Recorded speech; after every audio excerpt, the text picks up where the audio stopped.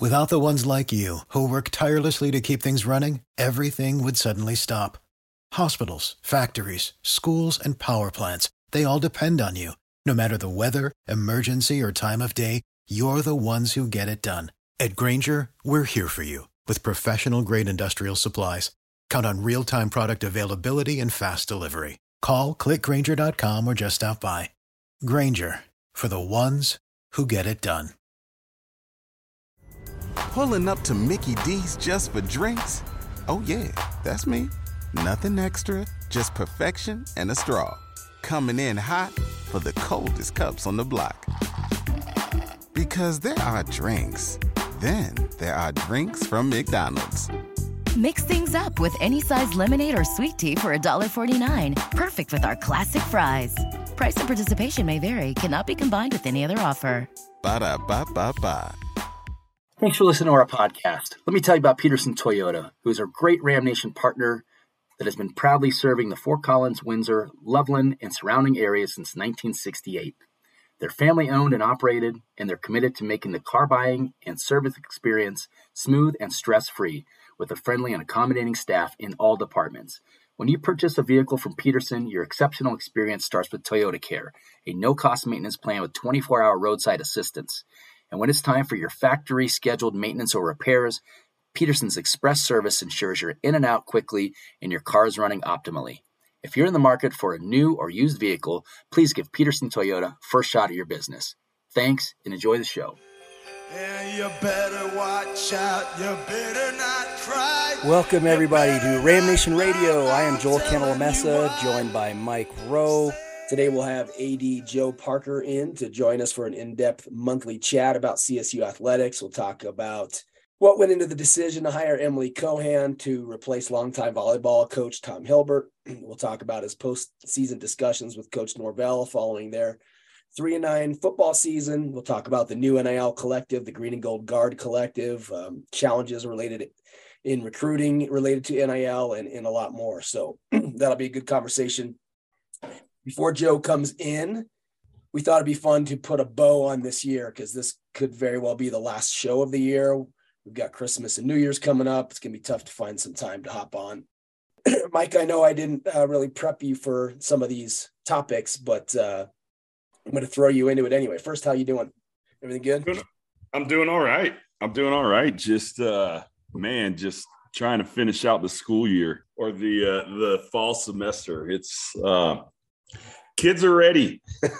Kids are ready. I mean, I got the break right before Christmas has got to be tough. Everyone's chomping at the bit to be done. Oh yeah, and just the way the calendar's set up, it was 4 weeks. Usually Thanksgiving, you got 3 weeks on it, but man, it's been a long 4 weeks. Well, let's start here. And excuse me, I've got a little bit of a cold, so my voice is not great right now. So if I sound like I need oxygen, I probably do. So I was thinking back because we've all been kind of mired in this tough football season, but there were some positives and some good moments this year, dating back to last basketball season. What would have to be your favorite or some of your favorite memories of the year in CSU athletics? Wow. For the entire year? Dating back to last January. Oh man, those three court stormings in basketball. And I know everyone's like, oh, you got to storm the court for everything. But, beating San Diego State the way we did, I know it was kind of a close game, but we really dominated that. I mean, controlled that Boise State game. And then we beat Wyoming's ass. And seeing those three games and being there in person and experiencing, the Wyoming game with you and Ballard and Riley and being there with my family for the other two games, that was just awesome, and then being there after those games with the players on the court and just how they interacted with Willow, those are just memories, that we're going to cherish forever. So as a CSU fan and as a dad, those are things that just really pop into my head of the greatness that was last basketball season. Well, and I know you had a little crimp in your Lasasso award since you had to miss the actual presentation on the field, but you did get that cool reception the night before, and I thought that was really awesome because you and Tracy really deserve that as well. Yeah, that was and I know that we talked about this. That was the weekend that my father passed away. Pretty unexpected, but yeah, being there that Friday night of homecoming and being there, having that ceremony at the stadium at Canvas, and then going to the Skeller for a couple beers, and then going to the beer garden and watching the fireworks, and being there with all you guys and all the friends that were there, family that was there, and seeing the fireworks. That's the one of the positives from that weekend, and something that helps me get through that tough memory of mid-October. Yep. Well, my favorite memories were also related to hoops. I mean, Roddy hitting the game winner against San Diego State at Moby after San Diego State had that huge comeback. Roddy kind of with 12 seconds left or something hit the shot, saved the day. That was a court stormer. And then beating Wyo at home was fun. I did have that one on my list. Boise on the road in OT, just fun to watch that one because it just seems like a place that we lose a lot, especially football, but also basketball. I thought, seeing CSU's name pop up as a number 6 seed during the March Madness, the NCAA tournament selection show was really cool. Hiring Jay Norvell was a breath of fresh air. It was something we could all rally around at the time. And then this is a highlight, even though the game was dog crap, the Michigan trip was sweet. It was so much fun. The game day there was really fun. The tailgating, the night before, just touring the campus, and then just being at the big house. It was all well worth that trip. So that was cool. Yeah. In our time in Indianapolis, we had a great time, God, two of our favorite memories, getting our ass kicked by Michigan. Yeah. But that was a fun time with Colby and everybody. And it was an exceptional trip. And that's a fun town to just hang out and party, and everything's just right there, so the arena's right down from where all the hotels are. All the bars are right next to the arena. It was awesome. Yeah. That second night where we just stayed in the hotel bar and watched hoops until freaking 2 a.m. Yep. It's a great time. How about worst memory? For me, I'll start. Mine was last week in Boulder. That beatdown was embarrassing. We just kind of laid down after the going got tough, hung with them for a little bit, and then just played no defense, could not make shots, and then just being there. We had great seats, got lucky with a couple seats right behind the bench, right next to the student section. So they were in our ear hole the entire night. Just complete assholes, the worst human beings on the planet, bar none. And we just had to sit there and take it because we were getting our butts kicked. And so that one was probably the worst. I was not too happy about that one. Losing at Wyo and Laramie last night was also kind of annoying. We were there for that one. And that one we sat behind the bench as well. Had a chance to win. We blew it, especially you had the ball in Isaiah's hands late in the game. Couldn't close it out. I think we missed a free throw as well. Roddy. So 2 of your best guys couldn't help close it out. That was disappointing. And then the loss to Michigan was also really agonizing. But if you put that into proper perspective, I mean, it's only the 4th time that the Rams have been in the NCAA tournament since in the 30 years that I've been a fan. So, you can only really look at that trip as a positive. So those are that was my rough ones. Boulder was just brutal last week. Yeah, you could definitely hear on TV, it sucks to be. It was very loud and clear. First, Tracy was like, man, we have a lot of fans. And I'm like, they're not saying proud. No, she was like, oh, okay. For me, just the basketball season was so magical. I don't really have, even those tough losses that you just brought up, just everything else just kind of was just awesome. I mean, it was great, but, going to football, Ag Day, that was that was like our biggest tailgate. I mean, you were there. I mean, we had so many people. There was just so much excitement. We had the pizza bar. I mean, it was awesome. Like, who's who of Denver radio was there. You know, Susie Warden was there. Our good friend, oh my gosh, I can't think of his name on Marty Lenz was there. The altitude guys, Mosier and Kane were there. Yep. And I mean, the pizza bar was freaking dope. That was awesome. And then to go inside, near sellout crowd, and just get our crap pushed in by a freaking FCS team, not even competitive. We weren't even competitive in that game. Yeah. It was, I mean, that was just flat out embarrassing, you know, and I was in the coach's terrace there, and that was my game to be on parent duty. So I was sober and I had to witness that crap. That was brutal. That was bad. And then obviously Wyoming, it was a game that we should have beat them, and we should have beat them easily.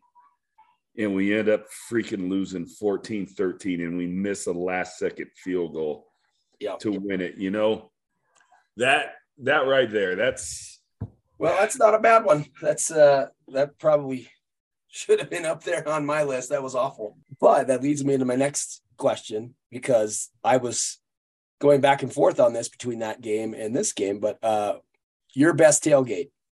My choice was, I ultimately ended up with the Utah State game, the homecoming crowd.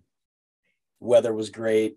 The great tailgate. I mean, the tailgate was awesome. It was packed. There's people everywhere. That was a really fun day. Obviously, another choke job on the field, but that was an awesome tailgate. But you're right. The Ag Day. It was Ag Day. Was that the Sacramento State game?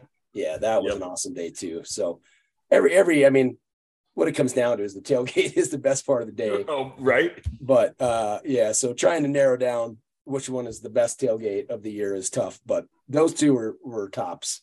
Even the last one, when there was 15,000 fans, it seemed like, dude, that ham that I smoked was so good. Watching World Cup, World Cup and hanging. Yeah, that was good. Didn't even have the RV for that one. Didn't even have the RV for that one. One other like bad memory from this year, women's soccer. Now again, if you, our listeners, if you don't have a Roku device or an Apple TV device or a Fire Stick, you need to invest in it, because it has the Mountain West channel on it, and Mountain West app, and you can watch like almost all the sports, like anything. And I was watching that game. We played UNLV, and we scored early. I want to say we scored like 7 minutes into the match and just pretty much dominated them. But they started, they had to attack. UNLV was, and there was about 2 minutes left. Now it's a little bit different in NCAA women's game, where it's not a running clock. Clock stops, you know, when something happens, so they don't have extra time. So at 90 seconds, or 90 minutes, it's over. And there's about 30 seconds left, and our keeper collected it and then passed it out. She didn't fall down. I'm screaming at the clock or at the TV saying, fall down, take a yellow card. Of course, UNLV gets the ball. They get it out of bounds. With 3 seconds left, they have a corner and convert. And we ended up tying 1-1. And it was just one of those, I was just like so pissed off, like yelling at the screen, like, what are you doing? Like, I'm just, So, yeah, I'm glad no one probably gave a crap about that story, but that was one of my least favorite memories of 2022. Who was your MVP in football, offense and defense? Oh, offensively, it's Horton. It was one of the most impressive years that I've seen from a CSU wideout. And you think about when we were in school, like D Hall and Geoff Turner and all Dallas Davis, Frank Rice, going back, Higgins, Gallup, the recent ones. Hortons is up there. Hortons' year was up there. He did so much. Sometimes he tried to do a little too much, that Wyoming game. But I just was impressed with him, especially you look at that Nevada game when they were pushing him every chance they got, like little dirt ball moves by Nevada, and it didn't get him. Yeah. Didn't get him at all. That could have been a game where he could have imploded. Yep. And he didn't. He's just like, you know what? I'm just going to do what I can, and we're going to win this game. How about defense?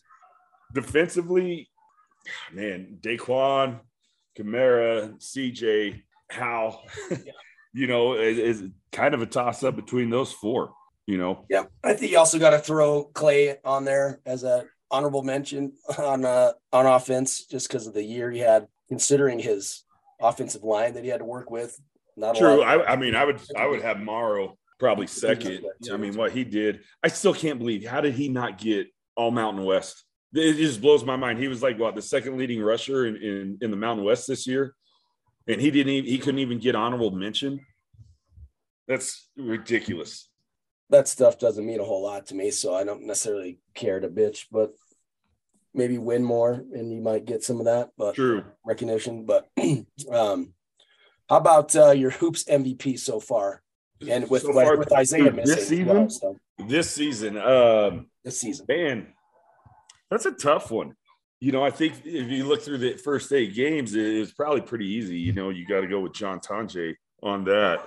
You look at the last 4 games, not, Yeah. And I think the one consistent is going to be Tavy Jackson.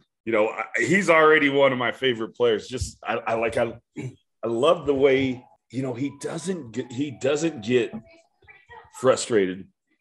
He doesn't get flustered. You look at that CU game, he was the only one that didn't play scared, to be honest. He didn't get caught in those traps.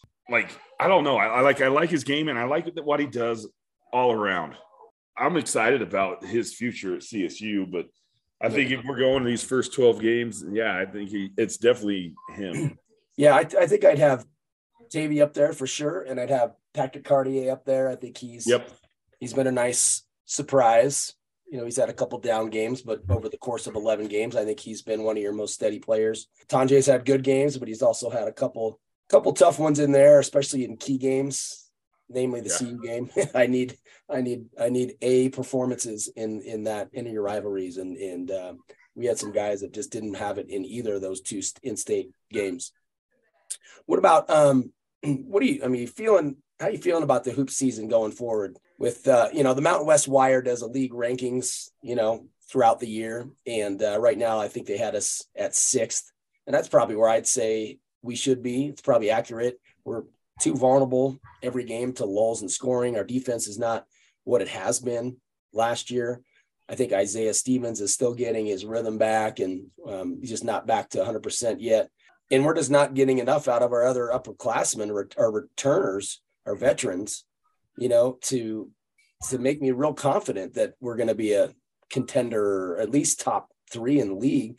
So, if that doesn't change with as far as our upperclassmen goes, I don't think we're going to finish higher than 6th.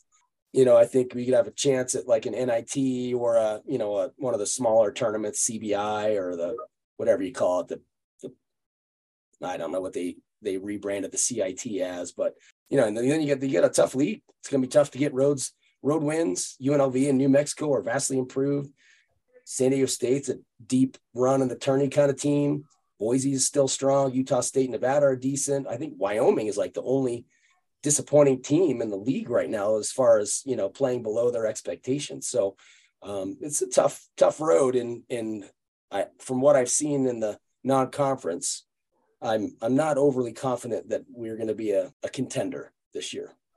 I'm not as down as you are. Honestly, I think the return of Isaiah Stevens is hurting right now. Come on. I thought the first part, I thought the first part we played more as a team. And I think with his return, we're trying to find that again. And it's not because of him. I just don't. I think if he would have not been hurt and had been there all preseason and those first 7 games, I think it's a completely different team. I think that we're probably maybe 2 losses right now. If he had been there from the start, if he hadn't gotten hurt, I just think that we're just trying to find that identity again with him there. And I think some of the guys that had stepped up when he was gone, now they don't know where they fit in. And it's not, and again, it's not Isaiah's fault. It's not their fault. Just think that we'll get there. So I'm not as down as a lot of people are on this team. On our private text thread, I said, I think this is a better team-wise than we were last year, even with David Roddy. I like the way that we moved the ball around. I like the way that we moved on defense. And since Isaiah's return, we lost that. We haven't had that. We just seem lost. But when we find it, man, I like it. I like this team. I like this team a lot. All right. Who do you think the best Ram Nation poster has been this year? Besides going back to the old rankings. I know. I haven't had the heart to do it.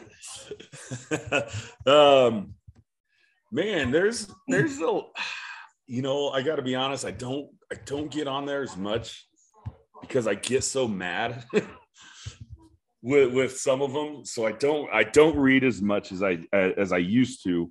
Man, Ryan's always a good one. D-bag. He always can bring some levity. So funny.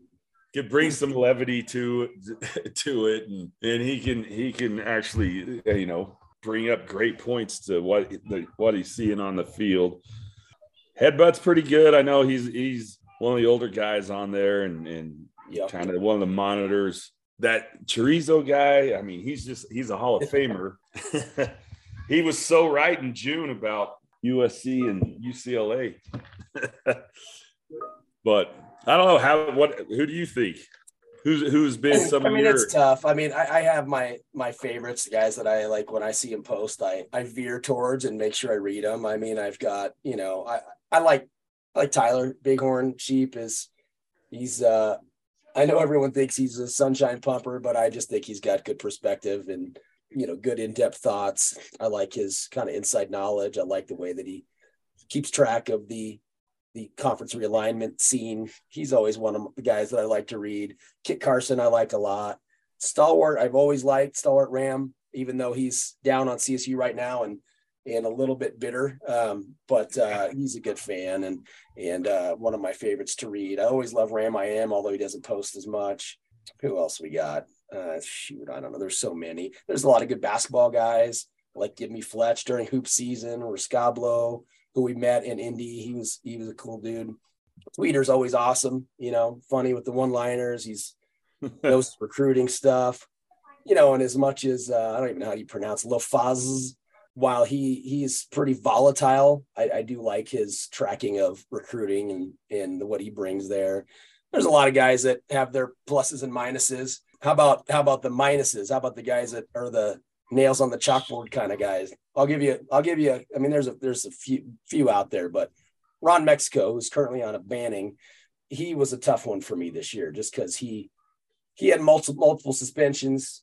He also had multiple private emails that said, "Hey, just cool it. I'll let you stay if you can just knock off the, personal attacks on players." And he's like, "Well, why do you have to be why do you have to censor?" And we're gonna have to agree to disagree. I'm like, "All right, we'll agree to disagree. You're not gonna post anymore." So he was banned. I give San Fran a longer leash. I know you can't stand him. A lot of people can't. I mean, I actually don't give him that long of a leash anymore. He's had multiple long suspensions. I always let him come back just because I know he's a fan. He's just very irrational, can't handle losing. And then the other douchey guy this year was Rams fan. He was he's the guy that basically ripped everything related to the Norvell and staff because he had Adasio's back. And judging by his IP address, he was based in New England somewhere. So he definitely had some sort of connection. His first post was the day after Adazio got hired. Yeah, he had some sort of connection to Adazio or someone on his staff. He had an axe to grind. And by the way, if anyone who refers to themselves as Rams fan, you're not a real fan. Let's straighten this out once and for all. It's Ram fan. I'm a Ram fan. He's a Ram fan. We're all I'm a CSU Rams not fan. This Rams fan stuff. Come on. I am a CSU Rams fan. I don't know what you're talking about. Stop it. It's stupid. So anyway, we don't need to go into ripping, but since we did a best poster, we got to talk about the negative posters. All right. So last one, because we're going to bring in Joe here in a second, but favorite podcast this year. Ooh, man. Gosh, honestly, the first one was CJ. Was really good. Yep.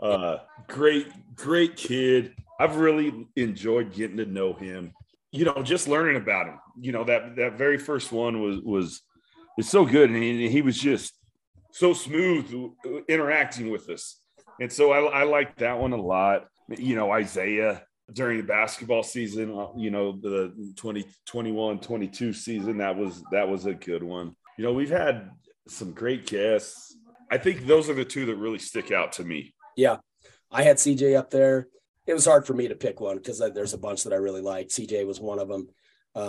People have a tough time with Joe Parker, but I love our conversations with Joe. He's always willing to hop on every month and he's very candid, gives us good insights. I love those conversations. That's why we do it all the time. Jimmy Kaler was awesome. We've had him twice now. We had him again this year. I love the media ones with Kevin Lytle, Brian Roth, Nigon. We had Justin Michael on, Steve Ivey, all the good guys in the media there. And then I loved our conversation with Chandler, which Steve was on, by the way, the Jacobs interview. And then I think if I was forced to rank a top, I think I would put the conversation with Albert Bimper. I thought he was fantastic. I can't remember if you were on that one, Mike. No, I had to step out. Like as soon as he came on, I was able to say hi to him, but then I had to go teach. Yeah. I remember you go shape our future. You gave me a couple questions to ask him, including how Peyton's hands were under center. But yeah, that was a good one. So lots more good ones to come. Mike, it's been a fun year. Always fun chatting with my partner in crime. Yep. All right, let me pause real quick and tell you about Ginger & Baker. This is a fantastic place with two great restaurants. The Cache, which is a modern Colorado steakhouse offering steaks and chops, fine wine, and good whiskey. The other is the Cafe, which features a new take on farm-to-table American comfort food classics. Ginger & Baker also features a coffee shop, bakery, market, teaching kitchen, and event spaces. Man, if you're looking for something new and fun for the holidays, go to gingerandbaker.com/calendar and check out all the cool events that they've got going on. Multiple opportunities to meet with Santa, bring the kids. There's the Ho-Ho Holiday Pop-Up Market on the 10th. There's a Ginger and Baker Classic Pot Pie class. There is a gingerbread house decorating class, Tiki Time cocktail class. So many fun events. Get out and enjoy the spirit of the holidays and support Ginger Graham, our friend who is just exceptional. Treat yourself to a world-class experience at Ginger & Baker, and you will fall in love with this place. All right, let's welcome in Athletic Director Joe Parker. Joe, how's everything going? Joel, Mike, good morning. Things are fine, yep. You have any special Christmas plans that you guys do this year? No. Kids are coming home. Our two Ram grads will be back for about 4 days around Christmas, but we intentionally decided not to travel. I started counting up the number of days that we didn't have anything going on this fall since the start of the football season. I think that the count is at 3 days where there wasn't some work-related obligation, evening or weekend for either myself or Jen. So it's been a busy fall, and we're just ready to dial it down a little bit. Well, it's always fun when the kids come home. I got one home and another one coming home in another day. So that's awesome. Nothing like it. Yep. It's the best. Well, you had a busy month, so you didn't necessarily tip us off because I believe the last time we talked to you later that day, we found out that Tom was in fact retiring. Yeah, I want to bring this up. Last year, asked you about Nico's extension. Oh, we'll visit it. We'll visit it. And then later that day, you announced an extension while you're in Vegas. Then we ask you about golf. Oh, yeah, we're looking into it. We're interviewing people. Within a day, you announced the new hire. We got Tom Hilbert's retirement said hours after our last one. We want these exclusives, Joe. Come on. Well, gentlemen, Kyle Neves, who is our Associate AD for strategic communications and brand enhancement. There's opportunities for him to do some storytelling with Mike Brohard and the rest of the team that do all the content capture and push it out to you guys. So it's I get it. Exclusivities are nice, but at the same time, I think it's important for us to manage those messages ourselves. So you get a little bit of after the fact. So I'm sorry about that. Well, you're a very good poker player, Joe. All right. Well, so speaking of volleyball, then, can you tell us what the interest was in the coaching position there and what led you to make the decision to hire from within by promoting former associate head coach Emily Cohan to replace Tom? And what impressed you with her as you interviewed her? Yeah, it's always interesting. I've always felt if you can, build up the bench, so to speak, and find an opportunity for internal succession planning, it really helps. Certainly with continuity and if the culture's right and you're moving in a great direction and things are as they should be, it offers a real chance for sustainability of what's been occurring. Emily's been with the department for about 7 years. I think this was her 7th season. And, so every day is a job interview, right? So we had an opportunity to really understand who she is and what she's all about. And when you look at her CV and her resume and the experience that she's had, high level player at Iowa, a 4-year captain there, which is pretty extraordinary at a time, I think, too, when there was some turmoil in that program. So she had a steady hand on the wheel and really understands the dynamics of a locker room and how to keep students focused because, she was a responsible student leader herself. And then she was a finance major at Iowa and fully intended and did embark on a career in investment banking and just felt unfulfilled by it, missed the energy that was created by her volleyball experience at Iowa. And so she pivoted into the coaching world, and first as a volunteer and then as a full-time assistant, and did a total of 5 years at Oregon State, and then came to us, as I said, 7 years ago. So we've had a long time to kind of get to know who she is and how she approaches coaching. But at the same time, too, in fairness to the program, we wanted to do a national search and survey the market and really understand who was out there. And at the end of the day, our focus turned back to Emily, and it was a really easy decision. We made that decision last Friday, so almost a week ago. I had some travel, so we wanted to wait to make the team announcement. It's always important for us to inform the team if we can before any other stakeholder group. And so Tuesday was the first time that I was back in town when Emily was there too. She had to modify some of her travel because she's on the board of the Volleyball Coaches Association, and they're doing their national meetings around the Final Four this week in Omaha. So we had a moment together on Tuesday morning, and we made the introduction to the team. And boy, you could see the excitement and enthusiasm from them based on what they know she's going to be as a leader for our program. So we do have an event tomorrow afternoon. It's for the network and the network club and really anyone who's got an interest in CSU volleyball and any interested media parties to do a more formal public introduction of her. But Kyle's team did a great job in capturing some of the enthusiasm that the team had on Tuesday morning, and Emily will make her way back from Omaha, and we'll have the event tomorrow afternoon. How involved was Tom in the process, or was this like him just stepping back completely?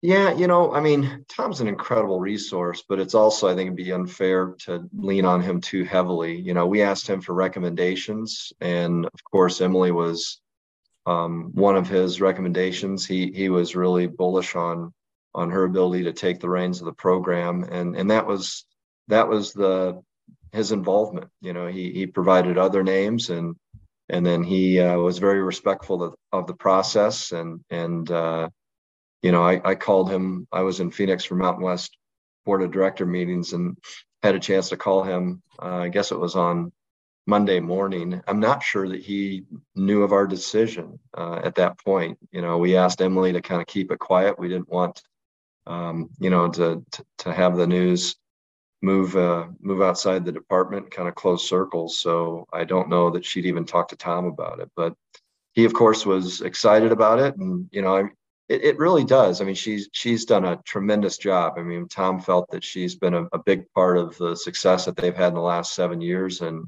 he says her capacity to work is unbelievable, and her work ethic and how she approaches it. And she's already made all of her staffing decisions. She's keeping all the people in place that have been awesome. Bree Olmsted as the director of operations, and Dree Blackman Colbert, who everyone knew as a player here at CSU, as one of the assistants. And then she's also found someone in the community that had been a volunteer assistant, played professional volleyball at an extremely high level, that's going to fill out her other full-time assistant spot. So continuity. So now we just pick up the baton and run, right? You've brought this up before when we've talked about Tom, and it's not just it wasn't just the good volleyball that made people show up at Moby. He was always out in the community and really working it and getting to know people and getting people enthused about volleyball. What did Tom mean from that standpoint for CSU athletics, and may there be a future role in some other capacity for him here, considering how good he is at that? Yeah, right now, Tom wants to explore opportunities outside of CSU. It's important to him to stay connected to the sport of volleyball. And if he were working for the university, there'd be some limitations on what he could do, particularly related to students of recruitable age. So I think for now, whatever he does will be in an unofficial capacity, and he's going to stay in the community. He's passionate about CSU volleyball. He wants to see this program have continued success. And I think, it's really up to Emily in many ways, how she might choose to use him. I think you've diagnosed it. I think there's some really amazing opportunities from a outreach and engagement perspective that Tom can still, continue to serve the program. He spent 26 years building, hugely valuable relationships in the community that have been the benefit of our volleyball program, and quite frankly, to the entire department. So I think he'll always be a great ambassador and an advocate and a wonderful voice for the positivity that comes out of CSU athletics. So, kind of changing topics, what happened in Vegas last month? Knowing you, getting to know you over the last few years, I know how diligent you are with details, and I know Ryan's commitment to his program. So how did we end up in such a disaster of a tournament?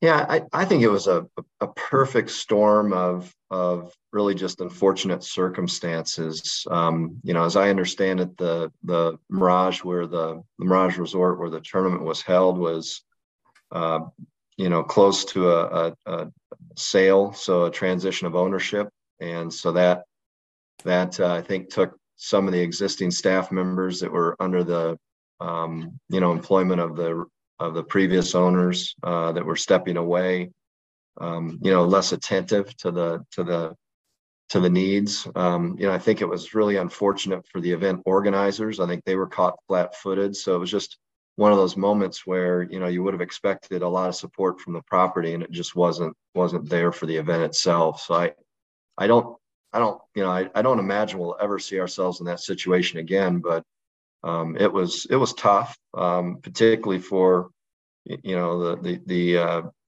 sports injury, health related issue that happened.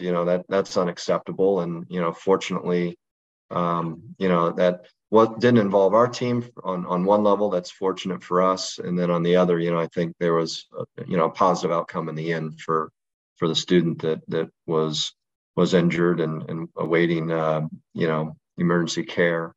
But Mike, I mean, you just hope those things, we got to do our due diligence, understand the people that we're partnering with, and we were a participant in it. It's not the way we would ever represent ourselves as it relates to event management. I mean, you see us execute at a high level always.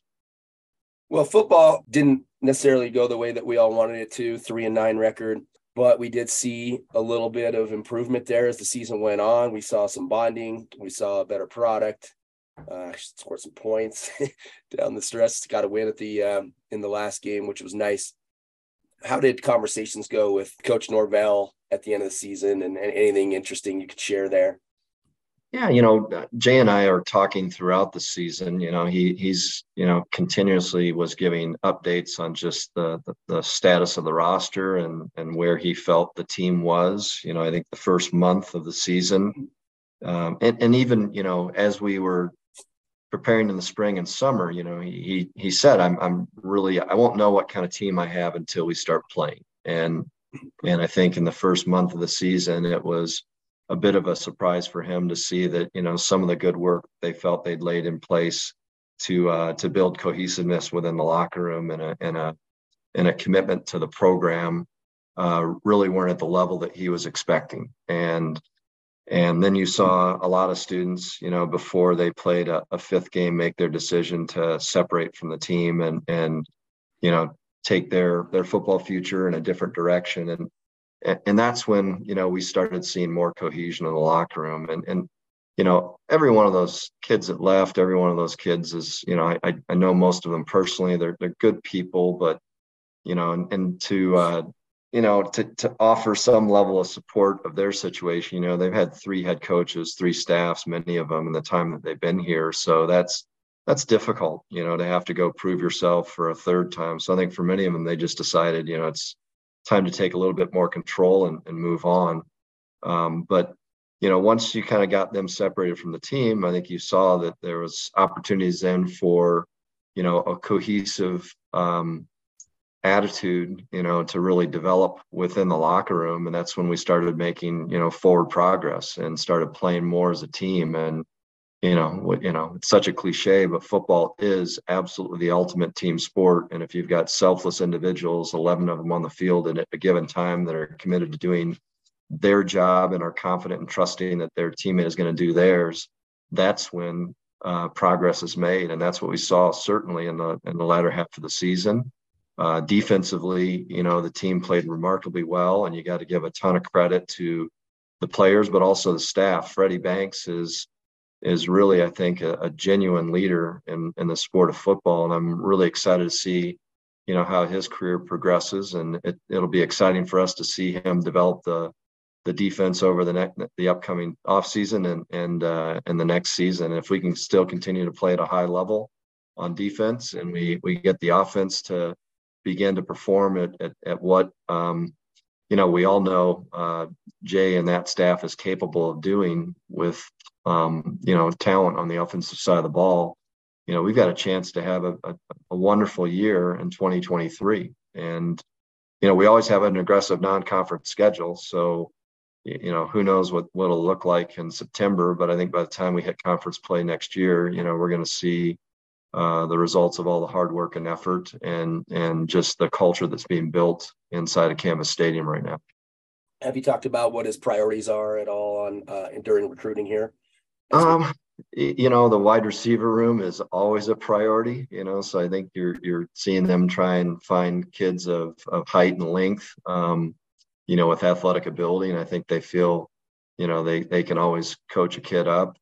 They always like multi-sport student athletes. Of course, the offensive line is a definite need and an area where they're trying to find more talent and the opportunity for more bodies, of course, but people that are going to play the type of football that Coach Best wants to see on the offensive line. And then, I think they're trying to fill in gaps in other areas, but they're happy with kind of the core roster that they finished the season with. And I think there's stability in that group of students. They've certainly bought in on the commitment continuum. They're committed and compelled. I think before we didn't have students were quite at that level. Some were only at compliant, and others were, probably voices because of their own disappointment that were kind of trying to move things in a different direction. And, Jay's seasoned. He knows how to lead a team of young men. He knows how to build a program, and I'm confident that he's doing just that.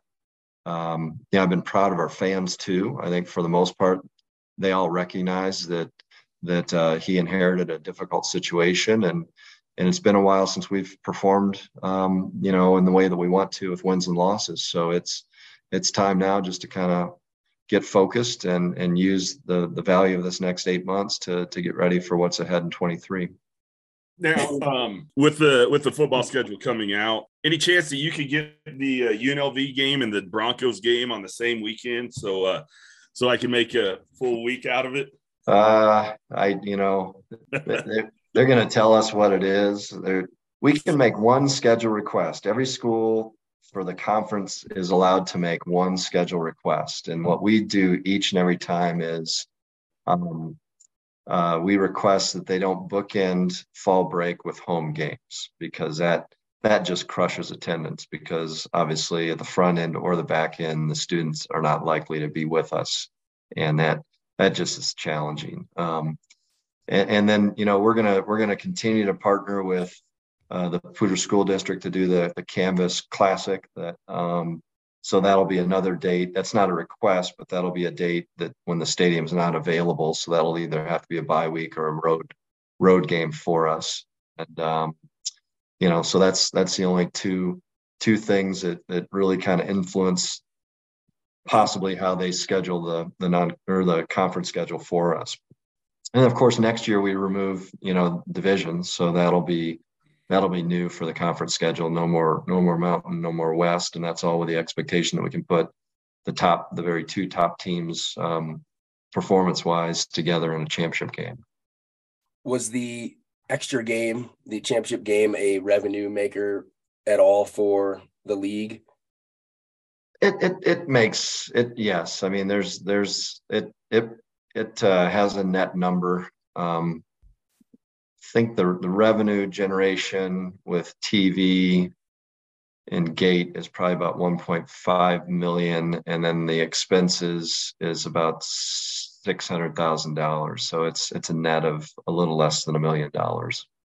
So and so the way it will work, they will just take the top two teams, and will they play a championship game still? Or that's the plan. We've made no choice to do anything different, but we're always evaluating what's the best way to put our top team into the CFP. And as the CFP expands to 12 teams, they're taking the top 6 ranked FBS conference champions and populating them first in the first 6 spots, and then there'll be 6 at large. So our best opportunity is to finish the season as a Mountain West champion, and hopefully league play has been strong enough where we're ranked, as the top group of 5 conference, with our champion being that 6th spot. So that's that was a part of our discussion while we were in Phoenix with the board, which is the presidents of the Mountain West, and no decisions were made as to whether we'll continue long term with the championship game, but for sure in the next couple seasons, I think we'll see it, and they'll assess whether it's important to keep that in place or whether that's detrimental to trying to get someone into the CFP. Switch over to hoops here. Saw you and Jen come down behind the bench in Boulder and promptly get directed elsewhere. Where do they send you off to? Up in the rafters somewhere? Well, I came in the back way where they told us to park, and I got a credential, and then we had to actually get tickets. I wasn't sure exactly where our seats were, so had to go up to the player guest will call and then make my way back down. So no big deal. They were doing their jobs, and I was just trying to figure out where I was supposed to sit. Pretty hostile environment, I would say. Yeah, they had a great crowd there. You'd expect that. And that's why golly, I mean, we ought to play them in every sport every year. It's 1 week, whether we're playing in basketball, men's basketball, women's basketball, volleyball, football. It's the week of the season for those sports where, there's a ton of interest in college athletics. And and I get it. They in football, they want to preserve a little more flexibility in their non-conference schedule. But honestly, I think it will be good for us and them to always find a way to play. But yeah, they had a near capacity crowd, and they showed up. They showed up to play. Speaking of playing them, I saw Tad Boyle last week, the day before the game or the morning of the game, with a news article saying that he will evaluate whether or not to play us again next year. Of course, it's when it's supposed to be at Moby, and we will be a little bit more experienced next year. So does that, how do we, and I know this is largely on the coaches that set their schedule, but this doesn't seem fair that he dodged us last year when we had a pretty strong team, obviously. And now we go to Boulder this year. Now he's already waffling a little bit on whether or not to play us next year. How does that contract work? Was the contract up this year? Was it just a 2-year thing? Or how can we get these guys committed to a annual thing? Yeah, it does happen really in basketball, mostly at the coaching level. And I'll try and have a conversation with Rick, sometime this spring about just what's in the best interest of college sports in our state. As you look at TV revenue and everyone's trying to manufacture great lineups and great opportunities for TV audiences, and usually those matchups are the ones that fill venues as well. And I think that's something all of us are trying to do always. So hopefully we can take it out of the coaches' decision making, and bring it more towards the administrative model of decision making. Because coaches are concerned about win-loss records. Coaches are concerned about impacts on careers, and not that I'm not concerned about those things. We still need to do what's in the best interest of fan engagement and what supports our each of our very stretched financial models. Are you sure you're going to be able to find time with Rick, considering he's got a lot of handling to do with his new coach, his new football coach up there? We're all busy, but we can always find time. We can always find time for a breakfast or a beer. I'm sure that's possible. What have you thought about this spectacle going on in Boulder with Coach Sanders being hired? Yeah, I understand the attractiveness to making that decision for a hire. They were trying to find a very unique way to re-energize their fan base, and obviously they've done that. And applaud that decision. And like every one of us, when we make a hire, it's you don't want to hear this, but in some ways it's always a grand experiment. So they've just taken on one of the grandest of them all. So we'll see how it goes. It'll be interesting to watch. So anytime CSU fans get excited about an in-state recruit, their fans, CU fans, automatically come with, well, we didn't offer. We didn't offer. So Mr. Sanders claimed that we interviewed him last year for the head coaching job. So can we tell our CU friends, hey, we didn't offer? We did not interview Coach Sanders for our job. So, it's interesting how information moves, whether there's truth or not. But no, I've never met Deion Sanders. I've never been, other than other than last week when we were all in their event center, that was the first time I shared common space with Deion Sanders. So, so we didn't offer. All right. Love it. You go with that narrative, Michael. You can use it. I give you permission. All right. So now it's time for the Olympic sports segment. So women's soccer, record-wise, kind of took a step back from the year before. But if you really watch those matches, we were so close to having a phenomenal season. There was five matches where we either gave up the winning goal or the equalizer at the death, in the 89th minute.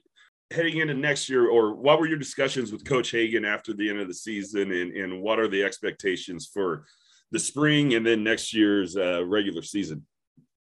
Yeah, she, I think she diagnosed it, that her first year she had the advantage, I think, of some students that were more aggressive scorers.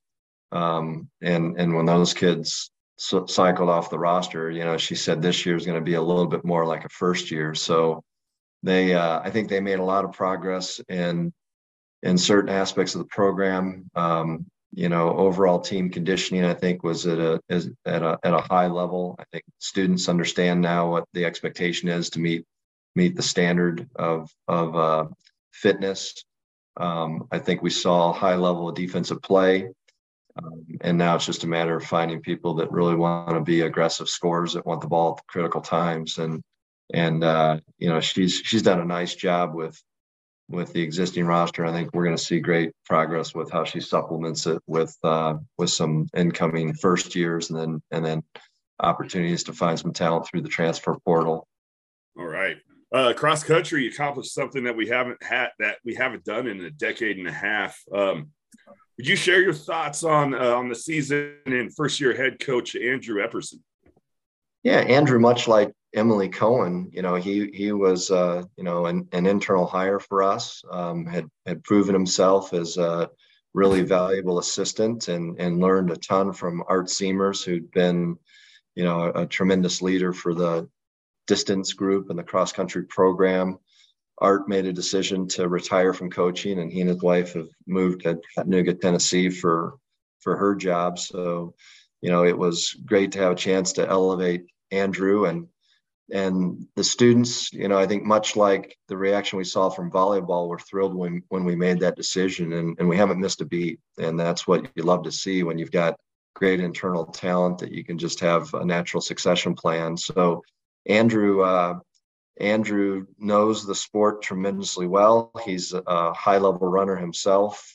He's got really proven training methodologies, and he has the trust of the program. Both the men and the women believe in what he's doing to prepare them, and we saw the benefits of that. They both teams finished runner-up in conference. It's always nice to bring bring trophies home, but they lost out to two really, really talented programs, and then we, for the first time ever, as you said, we had both teams able to qualify for the NCAA championship. And I think both programs felt like they didn't have the best runs of their season at the championship event. But we did have two top 30 teams in the nation, which is pretty darn good for us. And it gives us an opportunity to build on the future. And that's exactly what Andrew's going to do. I think, he returns a lot of the women's roster in cross country, and he's got to do a little bit of rebuilding, a little bit of supplement for the men's roster, but I'm confident that they'll be prepared to perform at a high level again.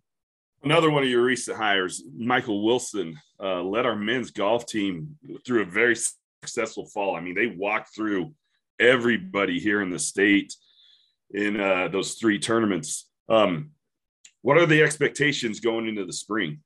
To continue winning. That spring is where, the season that's really measured happens. So, they need to, really get focused and prepared.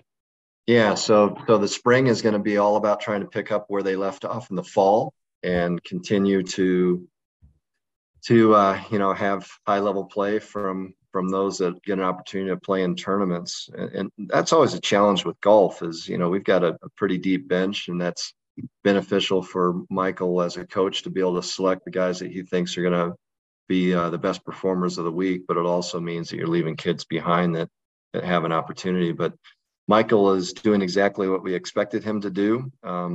He had a great roster they inherited. Christian had really built the team to a sustainable level of success. And we've seen that the guys have responded and are performing well. Michael brought in some new concepts for training, and I think has done a good job at building relationships within the roster. And like any situation when you're coaching, trust is a key element of it. And I think the guys believe in what they're doing together under his leadership. Can you talk about, we've talked about NIL and what's going on behind the scenes here, but our last conversation was before the new Green and Gold Guard Collective was officially announced. Can you talk about what that effort is going to mean for CSU athletics and our student athletes? Yeah, absolutely. I'm glad you brought it up. If you didn't, I was going to myself. We're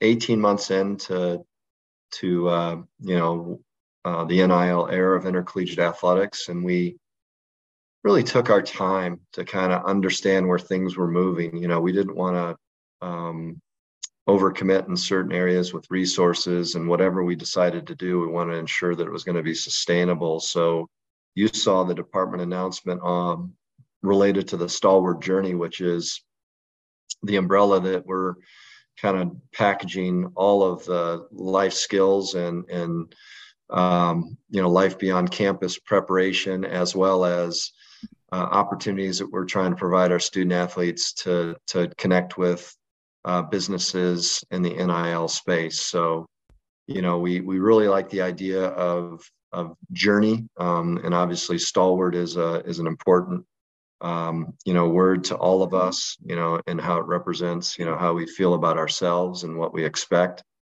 So Stalwart Journey is an opportunity for a student athlete to assume really truly responsibility for how they want to create their path here at CSU. And it can include elements of Ram life where they're, really getting focused on a career beyond sport. It can include opportunities to supplement, their scholarship with NIL opportunities. And we engage with Open Doors to create a marketplace where they have profiles that can be searched by businesses that are interested in connecting with our students for sponsorship endorsement opportunities, or even if a student had an interest in doing a sports clinic. That's another way that the public can connect with our students to help. If they have a son or a daughter that's involved in the sport and they want some individualized training, they can make that approach through Open Doors. And then we did a program with the College of Business that's ever evolving, but we wanted to create some baseline educational opportunities for our students to really understand how to manage their brand and the things they need to think about if they're going to build a business enterprise around their name, image, and likeness. And then of course, what you had referenced, when you started to kind of ask for my comment, the Green and Gold Guard is something that's happening outside the department. It has to. It's a collective, which I think for those of you that are focused on college sports, it's been sort of the word of the year, so to speak. And I've got to give a ton of credit to one of our really engaged alumni, and that's John Weber. John really took the initiative on his back, built a framework within the Green and Gold Foundation to create the Green and Gold Guard, and that is truly it's a collective that operates like every other collective in the United States. So it has a membership model and a way for people to subscribe on a monthly basis to support student athletes through NIL opportunities, or it also has just a conduit for one-time support, where he's seeking kind of bigger commitments from people to help. And they did a golf outing a few months ago now at the Harmony Club, and it was geared towards supporting the men's basketball program. And they found people to participate in that golf outing. And then the celebrities, so to speak, that were there to engage with the people that were playing in that tournament were our men's basketball roster. And so that was an effort by the Green and Gold Guard. And, so I would encourage anyone and everyone that's got an interest in supporting CSU athletics more direct, or CSU student athletes more directly, that, an avenue to consider is the Green and Gold Guard, and a way to do that. And John's a really talented, high-tech entrepreneur, and he's retired now, so to speak, from his, more focused career. And we're just lucky that he's shown an interest in doing this. And he's pulled an advisory group together that helps match students to businesses. So if there's a company that has an interest in particular sports personality that's on one of the CSU rosters, they'll help do a little matchmaking there as well. John is a great guy. I've had multiple conversations with him, and very smart. And I think the thought he's put into this is amazing. So, yeah, he, I want to talk a little bit more about John. What a guy of, huge integrity, is doing this, I think with all the right motivations, trying to help students more than anything else, but at the same time recognizes that if we can help support our students more directly via, these financial avenues, that, we can preserve talent on our roster. And, we'll never be a school that's, trying to influence the recruiting process with NIL. But, if we get a student that develops under our model here at CSU, and they, become a high performer, I think the Green and Gold Guard, is prepared to find ways to try and support, some of the gaps that they need financially beyond the scholarship itself. And, we're a market that has, high housing costs, and that's kind of the baseline for everyone's budget, a student or any one of us. You need a place to live. And if you can't afford to do that, it makes it hard to do everything else. You've always been real clear about the fact that the collective is separate. You're not involved in that at all, right? But you hear these stories, like just yesterday, I read a story about how Ohio State missed out on a 5-star recruit to Georgia because Georgia was offering X amount of dollars per year, and Ohio State couldn't compete with that. I find that hard to believe, but that was the narrative of this story. How is that happening? Are the coaches like in unison with these collectives, knowing what they can the coaches make these offers saying, hey, we've got a collective here and they can give you this, or they have to stay out of it technically?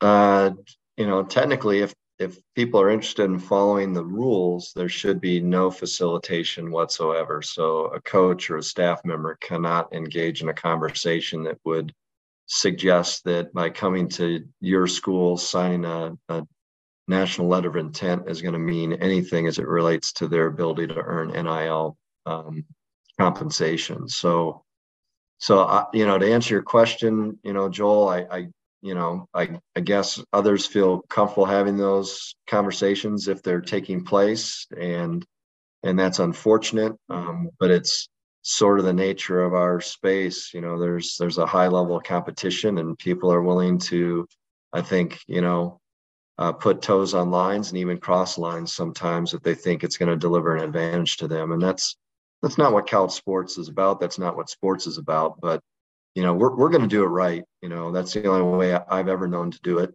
We're not going to compromise integrity. Winning with integrity is the only way to do it. And I want to be able to, and every one of our coaches wants to be able to rest easy at night that they put rosters together in the way that's permissible and created no risk for the university. Our brand, we're one of 7 schools that has never had a major violation.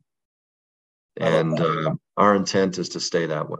Well, the rule bending in college athletics has been forever, right? But now it just seems like Wild West. It's all out in the open, and until someone gets their hand slapped, I think it's just going to continue that way. But I do love that, and I really do appreciate the fact that we are one of those 7, because that's one of the things you can hang your hat on and be proud of about our university. One last question about that: our coaches running into, and I think you may have mentioned this, I think Nico hinted at this a while back, but are coaches running into situations where they're in front of student athletes and these student athletes are saying, hey, well, I need this. And what do we do at that point? Do we say, hey, well, we've got a program, we'll direct you there? Or do we just say we're out? This is not what we're looking for to partner or to bring into our university.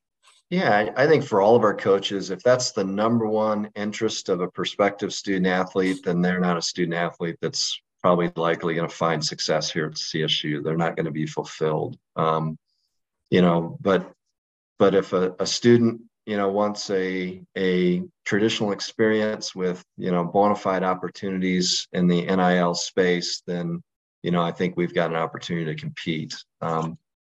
And we've talked a lot as a staff, and we will more. In June, we always do a head coaches retreat. And so I'm sure that'll be one of our major agenda items, is just an assessment of what the landscape is looking like with, almost at that point, 2 full years of NIL in place.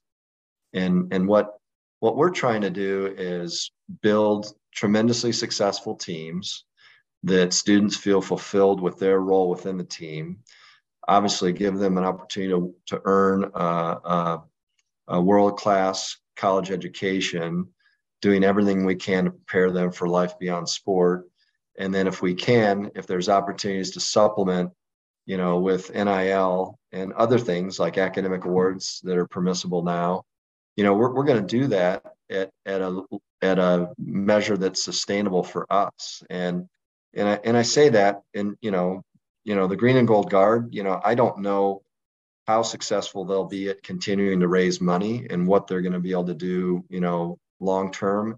And honestly, I'm not even sure what collectives will look like in 2 to 3 years. Will there be any level of government intervention to manage and control this? Some of those are, trying to create, an opportunity for, nonprofit status. That's not the direction that the Green and Gold Guard has gone, but there's a lot of fluidity to it. But I think if we can create a really high-performing traditional athletic experience, it's going to be really difficult for students to leave our programs and seek, a new opportunity just simply for a few $1,000s a month.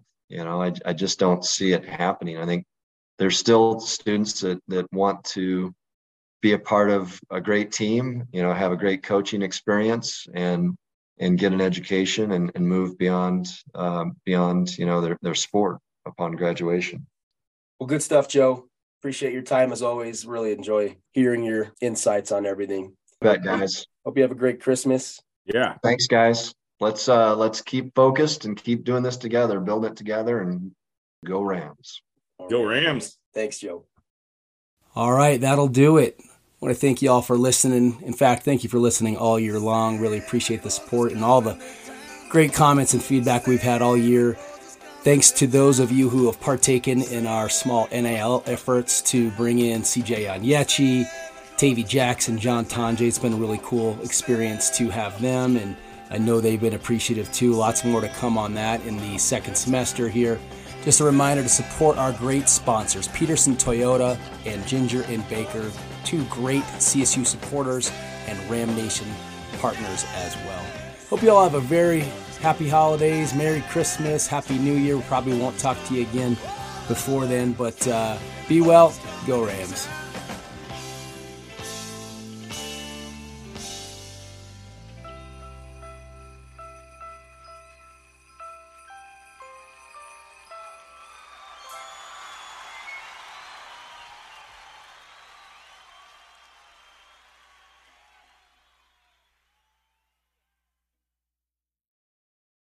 Without the ones like you, who work tirelessly to keep things running, everything would suddenly stop. Hospitals, factories, schools, and power plants, they all depend on you. No matter the weather, emergency, or time of day, you're the ones who get it done. At Grainger, we're here for you with professional-grade industrial supplies. Count on real-time product availability and fast delivery. Call, click Grainger.com, or just stop by. Grainger, for the ones who get it done.